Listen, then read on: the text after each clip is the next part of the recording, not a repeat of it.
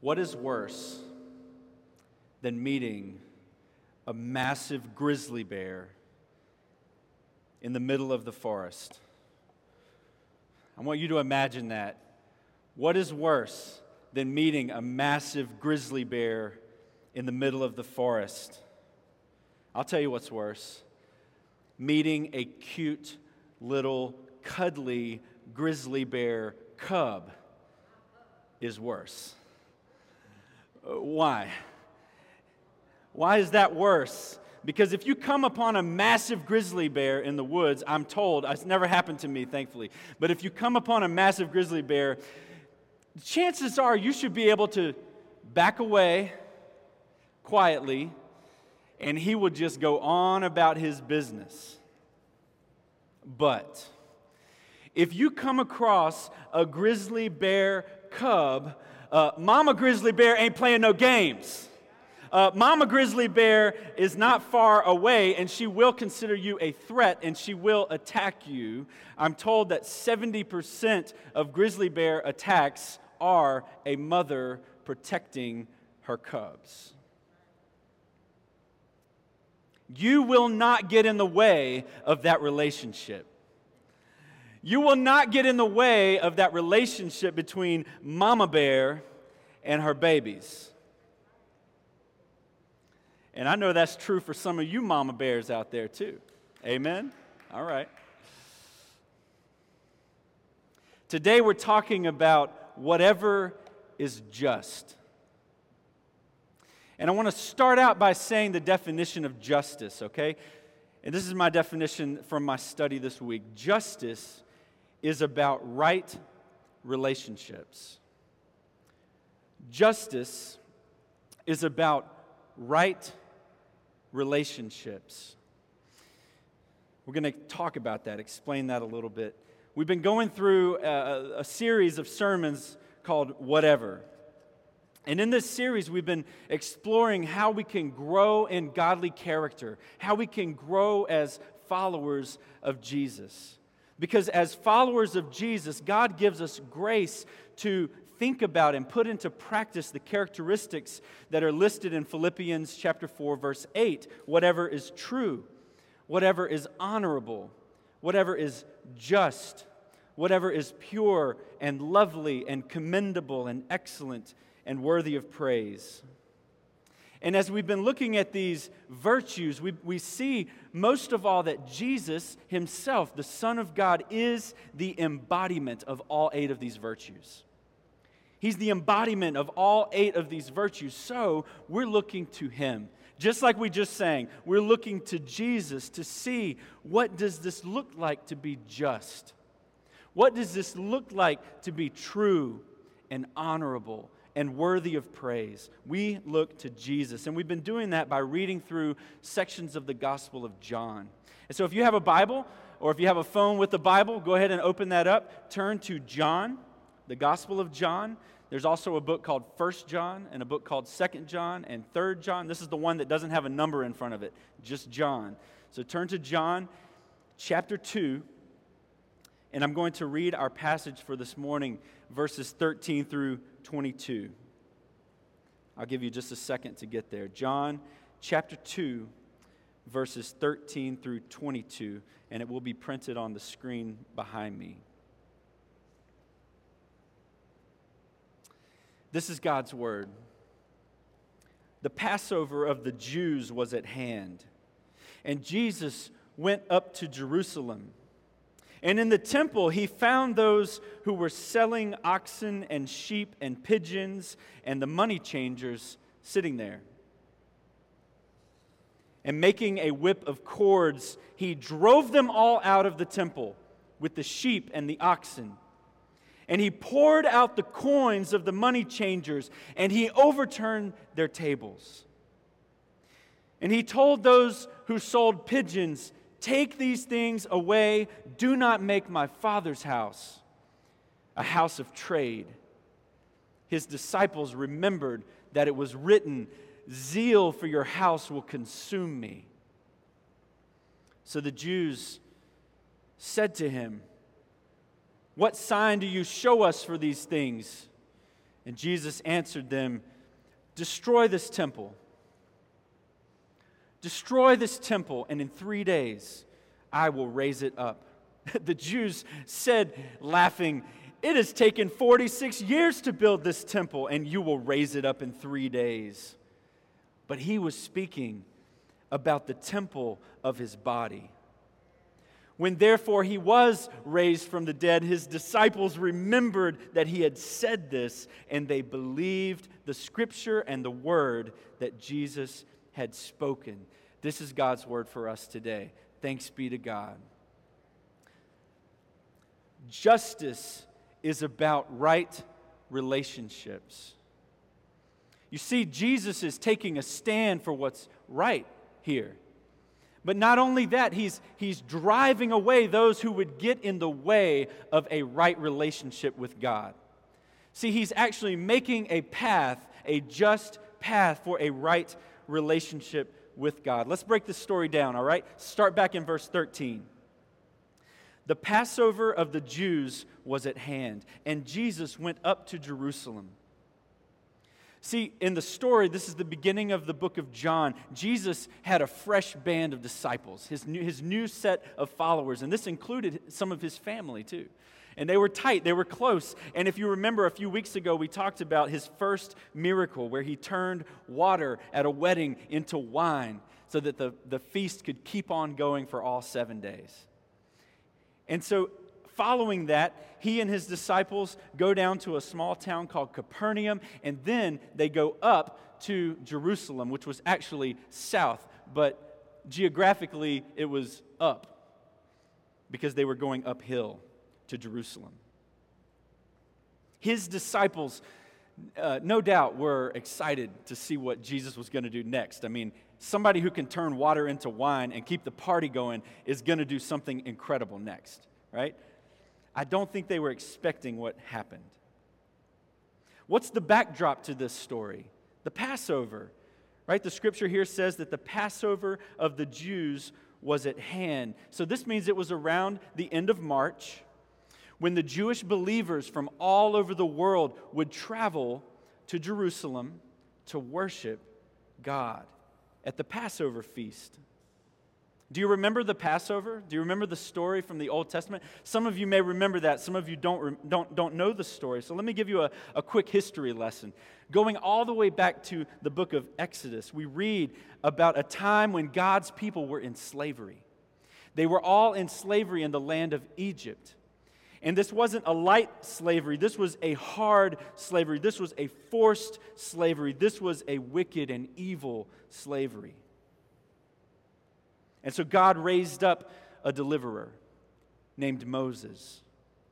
And Moses didn't want to. He felt like he didn't have what it took. But God said, "No, you're right. You don't have what it takes, but I have what it takes." And so God sent Moses before Pharaoh, and he sent him to take a stand for justice, to take a stand for what is going to produce a right relationship.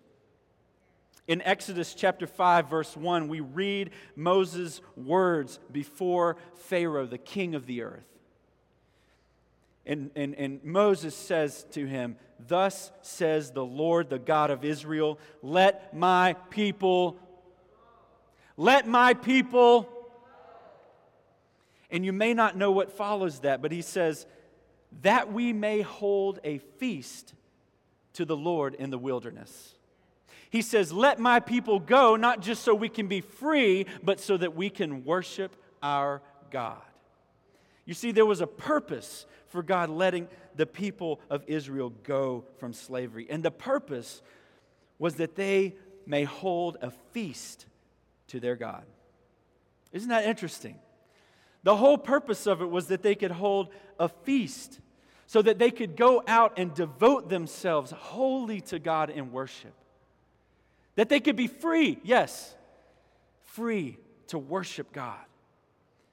To worship God without chains. To worship God in freedom. To see how God would reveal Himself. God wanted His people to be restored to Him. To be brought back into a right relationship with him. And that required justice. That required justice. One thing stood in the way: the Pharaoh. One thing stood in the way. Pharaoh was not going to give up his free labor voluntarily. Pharaoh was not going to give up his free labor voluntarily.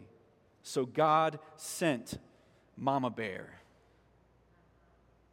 God sent Mama Bear to deliver the Israelites from the hand of Pharaoh by sending these 10 plagues on Egypt. Some of you will remember the locust and the frogs and the darkness and the water turning into blood, not wine.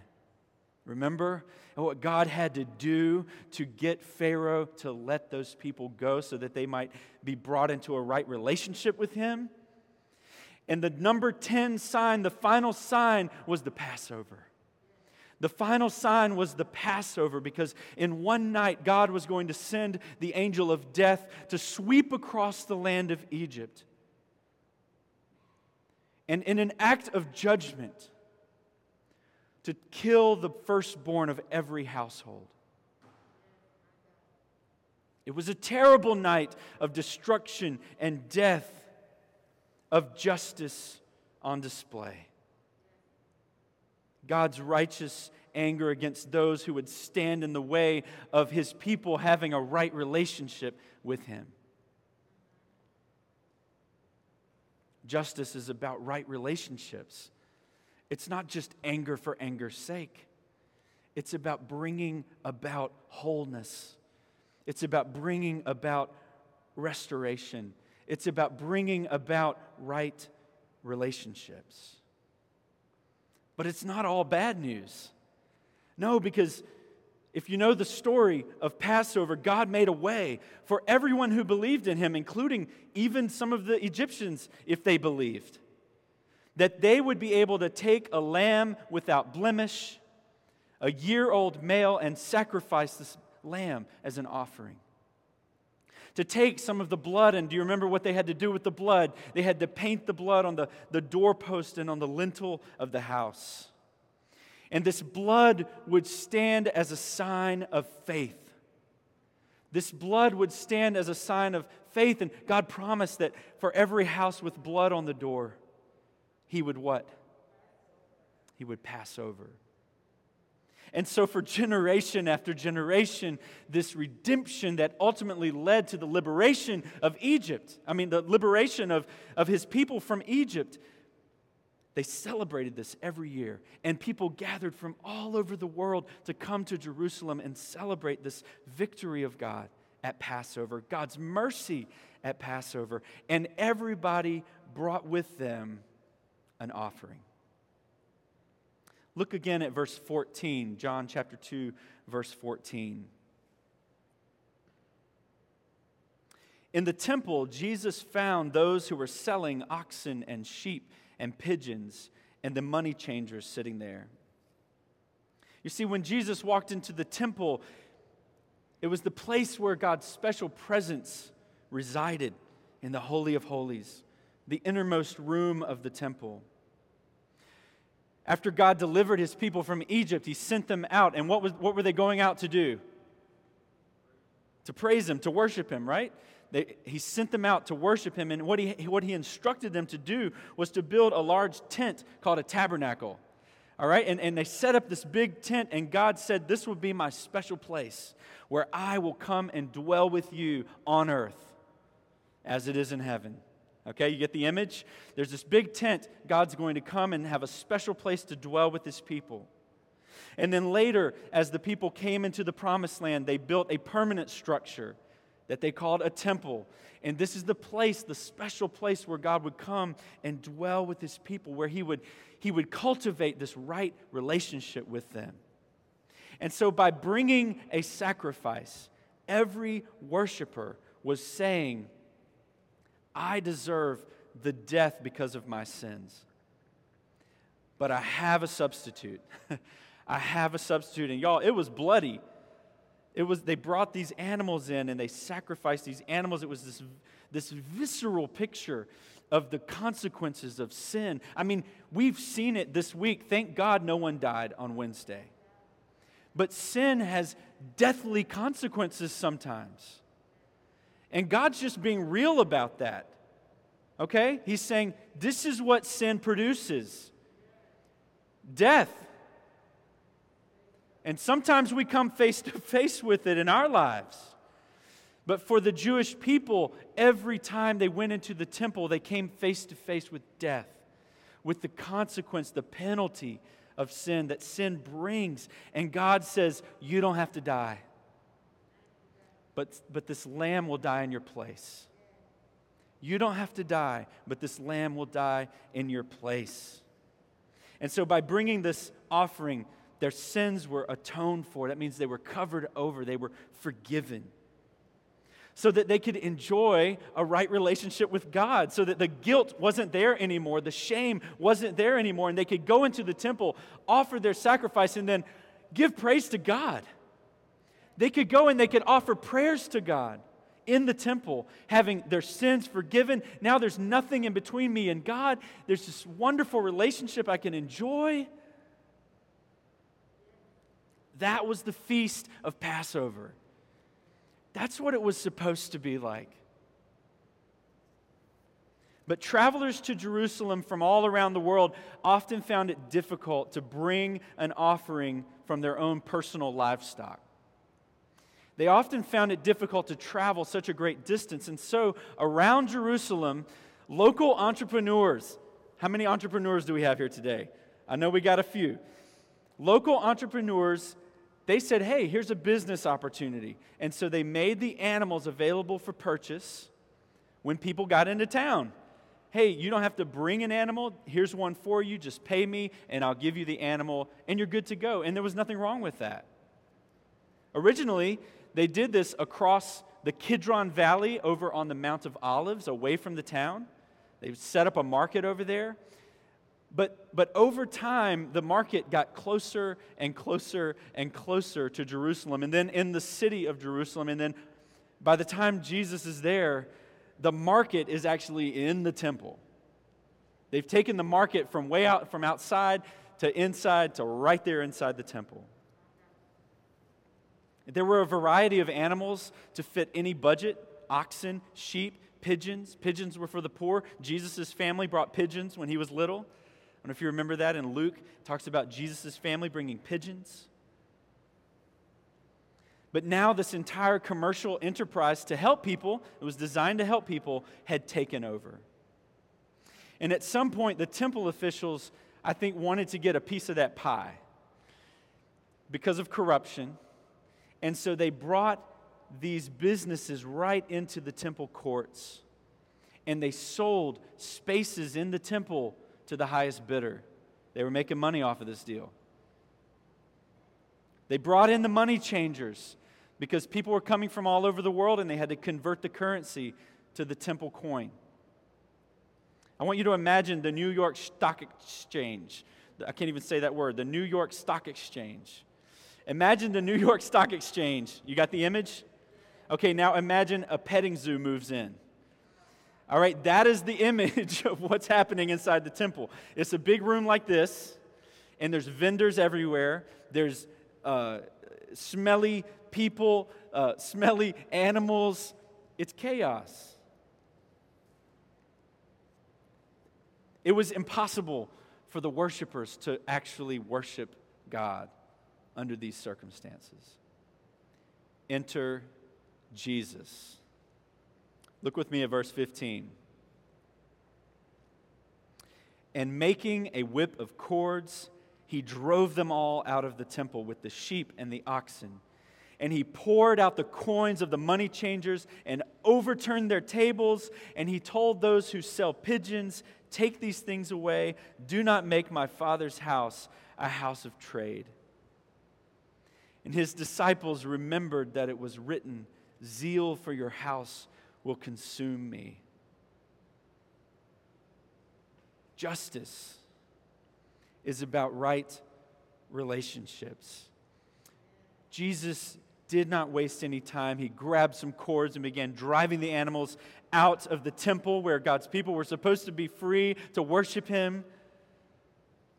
You see, something was getting in the way of the relationship between God and His people, and so justice was demanded. Jesus said, "Take these things away. Do not make my Father's house into a house of trade." You know, some of us are surprised to see this side of Jesus, turning over tables and driving out the animals. But you know, it fits perfectly with what we know about His mission. His mission was to bring people back into a right relationship with God. And so this fit in perfectly with His mission. He came to do what is just.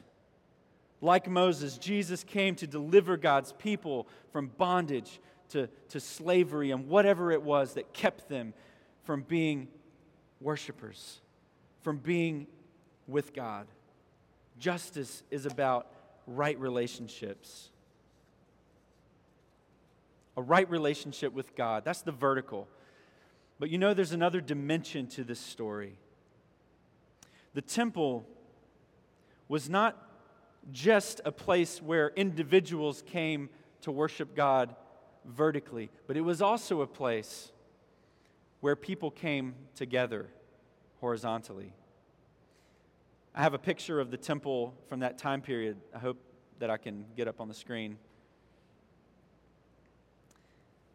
And it's kind of small, but you can see there's this huge court outside, and then there's smaller court and a smaller court.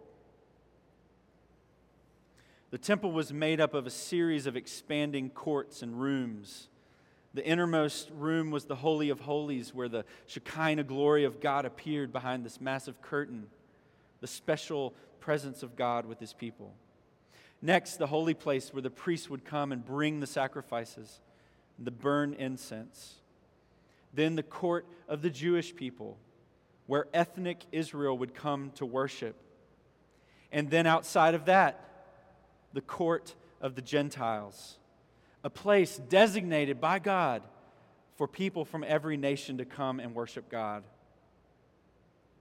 This outer court, the court of the Gentiles, that is where the market had taken over. It wasn't in the inner circle. It wasn't in there where the Jewish people, the ethnic Jews, it wasn't where they were. It was where the foreigners were supposed to be worshiping.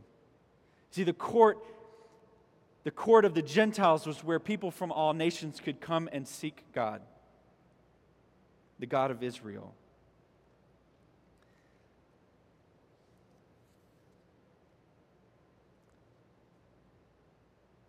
So no wonder nobody did anything about this, because it didn't affect most of the people. It didn't affect the ethnic Jews who were there, because their special place of worship was behind another wall. But it affected people from around the world. Their convenience and their financial gain were more important than the worship of foreigners. You see, this not only has a vertical dimension, but it has a horizontal dimension. Justice is not just about a right relationship with God. It's also about right relationships with other people, with one another. Like Pharaoh, the religious leaders did not want to let go of their power willingly. And so we read from verse 18. So Jesus said to him, the Jewish leaders said to Jesus, "What sign do you show us for doing these things?" Jesus answered them, "Destroy this temple, and in 3 days I will raise it up." The Jews then said, "It's taken 46 years to build this temple. Will you raise it up in 3 days?" But he was speaking about the temple of his body. When, therefore, he was raised from the dead, his disciples remembered what he had said, and they believed the scripture and the word that Jesus had spoken. Like Pharaoh, the Jewish leaders needed a sign. They needed a sign. They needed to be forced. to do justly. But Jesus wasn't going to play their game. He wasn't going to give them a magic trick. He wasn't going to try to impress them. He went straight to the main point. He went straight to the main point. He said, destroy this temple. Destroy this temple. And in 3 days I will raise it up. He wasn't talking about this physical edifice. He wasn't talking about the temple that Herod the Great had raised to pacify the people. No, he was talking about the temple of his own body. He was talking about the temple that was a lamb without blemish. He was talking about the temple that was God in the flesh, who came into the temple and saw the injustice, the breakdown of the relationship with God and the breakdown of the relationship amongst people, and who went and drove out the animals and said, do not turn this house into a marketplace. But they couldn't see it. They couldn't see that he was the one that this Passover thing had been pointing to for generations. Everything was pointing to him. He would be the one to make a way for all people to be brought back into a right relationship with God. In his life, in his death, and in his resurrection, he would be the one who would set them free from their bondage to sin and to worship God in spirit and truth. He is the temple. He is God's special presence on earth. And he came into this temple and he said, tear it all down. And you know what? That's exactly what they did. That's exactly what they did. It took them a few years. But on the cross of Calvary, they tore down the temple. They destroyed him. They murdered him. And his blood was shed. The greatest injustice the world would ever see was Jesus, the Son of God, the innocent, whose life was given as an atonement for those of us who are guilty. It was injustice and it was justice.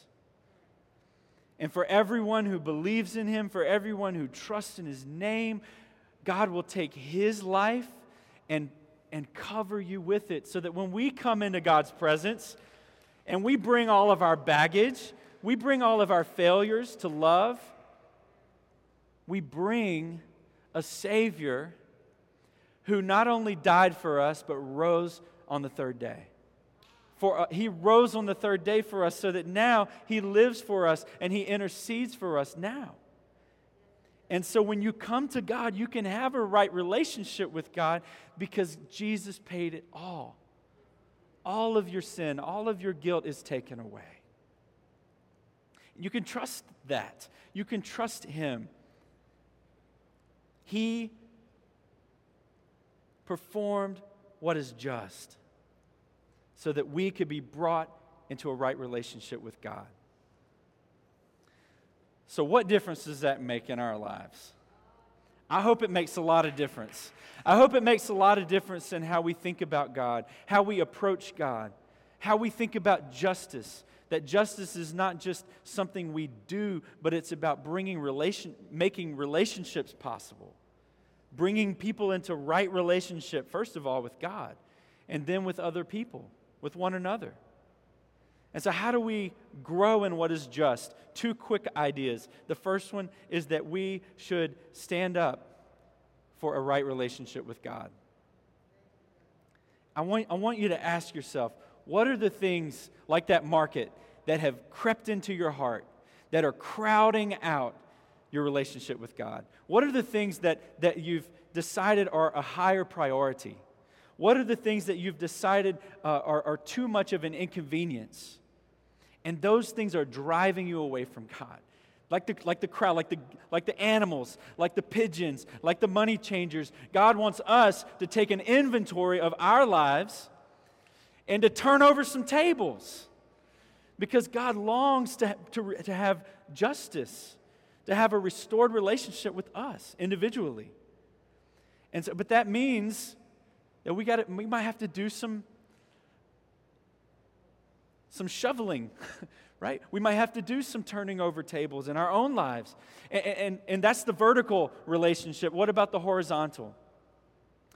God wants us not only to stand up for a right relationship with Him, but also to stand up for a right relationship with others. Because I tell you, nothing ticked these people off more than Jesus standing up for outsiders. I mean, they could have understood if He was standing up for them, but He was standing up for the people who were outcast. He was standing up for the people who were sojourners coming from afar. That's who He was standing up for. And so Jesus wants us to apply this by standing up for right relationship with other people. And we do that in a lot of different ways. When you see a breakdown in relationship, maybe it's in school, you see people not getting along. God sent you, to go into that situation and to somehow speak into that, to comfort those who are hurt, and to speak truth to those who are doing wrong. That's what Jesus did, right? He spoke the truth and He drove out the distraction. And God wants us to do the same because He's making space for people to come and be right with God, to come into God's house from all over the world. Stand up for a right relationship with others. Speak up. Lay down your privileges and your comfort. Take a risk. Turn over tables if you must. And I'm preaching to myself because there are opportunities for each of us in little ways and in big ways to do what is just, to apply what Jesus did for us for others. Let's pray. Lord, thank you for this good news. Thank you that Jesus came to do what is just, that He came to restore us to a right relationship with you and with one another. And Lord, I pray that you would send us out as your disciples, that we would have eyes to see broken relationships that need to be mended, that we would be able to direct people, first of all, to your grace and your openness and your willingness to receive any who would come to you. Lord, I pray we would always be directing people to you. And then that we would begin to heal the things that are broken on this horizontal plane. Lord, we pray that you would heal what is broken in our schools. That is heavy on our heart this week. We pray that you would help us to point people to what's just. Right here in our schools, right here in our families, right here in our church. Lord, use us. Fill us to do what is just. In Jesus' name we ask. Amen.